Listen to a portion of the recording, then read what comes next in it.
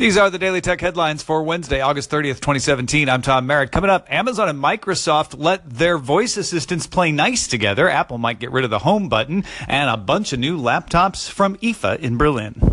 Amazon and Microsoft are integrating their voice assistants so you can ask one to open the other.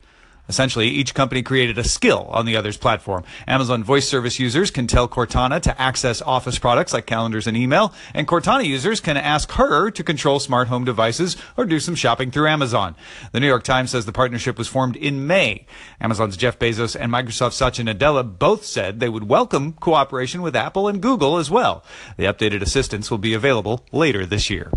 Bloomberg's Mark Gurman has sources who provided information and images of a new iPhone that is all screen and no home button. A thin software bar at the bottom of the screen and some gesture controls would replace the home button functions. There also appears to be a steel band around the side with small antenna cuts on the corners. Among many new models announced at the IFA conference in Berlin, Acer showed off its 13.5-inch Switch 7 hybrid tablet.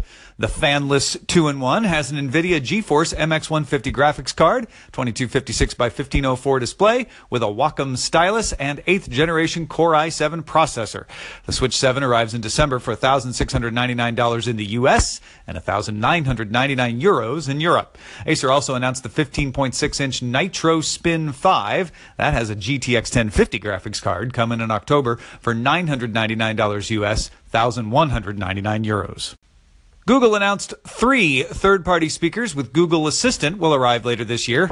Anker's Zolo Mojo arrives late October for $70, and the Panasonic GA10 and Mobvoi TicHome Mini will arrive as well. They didn't get price or release dates. Google Assistant will also integrate with some of LG's home appliances. French security researcher Benkau discovered an open web server in the Netherlands that contained several files with unencrypted email addresses, passwords, and email server credentials. The files were part of a spam bot called Onliner that delivers the URSNIF banking malware. The passwords and server credentials were used to get around spam blocks and send spam to the hundreds of millions of email addresses. Asus announced the ZenBook Flip 14, a 13.9mm thick, 1.4 kilogram 2-in-1 laptop with an NVIDIA GeForce MX150 graphics card inside. It also has an 8th generation Intel Core i7 processor and a 14-inch 1080p display. There's also the 15.6-inch ZenBook Flip 15 with a GTX 1050 graphics card, a stylus, Harman Kardon speakers, and Thunderbolt 3 and USB-C ports. Price and availability were not announced. Asus did announce its Windows Mixed Reality headset. It has a 3D polygon shell and an adjustable headband to distribute weight across the head. It also contains quick-drying antibacterial materials and comes bundled with controllers. It'll cost €449 in Europe. Google launched an augmented reality SDK called AR Core on Tuesday. The SDK brings AR functions to existing phones using the camera and accelerometer. Phones must be certified to work, and the Pixel and Samsung Galaxy S8 are the first to be certified. Google also retired the Tango name for its hardware AR system that used special depth sensing sensors. Version 1.0 of AR Core is expected to arrive this winter, and Google's working on certification with LG, Huawei, Asus, and others. Uber said Tuesday it is cooperating with the U.S. Department of Justice on a preliminary investigation into violation of bribery laws. The investigation is determining whether managers at Uber violated the Foreign Corrupt Practices Act, which forbids bribery of foreign officials. Some current and former employees accused Uber officials in India of using bribery to obtain medical records of a woman raped by an Uber driver in 2014.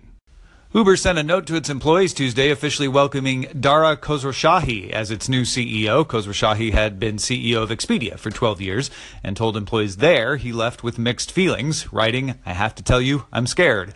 Khosrowshahi will address an all-hands meeting at Uber Wednesday. Google has submitted a plan to the European Commission on amending its Google Shopping price comparison service in order to comply with an antitrust ruling. Google has until the end of September to change its procedures or risk daily fines. Under the decision, Google is required to give equal treatment to rival comparison shopping services and its own service and pay a €2.42 billion fine.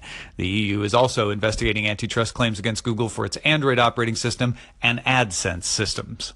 Hey, thanks for listening. Don't forget to favorite the station, and thanks for all the calls. I'm sorry I haven't been playing as many lately. It's just a matter of scheduling and timing, but we do appreciate them, and we do listen to them. Daily Tech Headlines is only supported by you, thanks to everybody who supports the show at patreon.com/DTNS. We'll talk to you next time.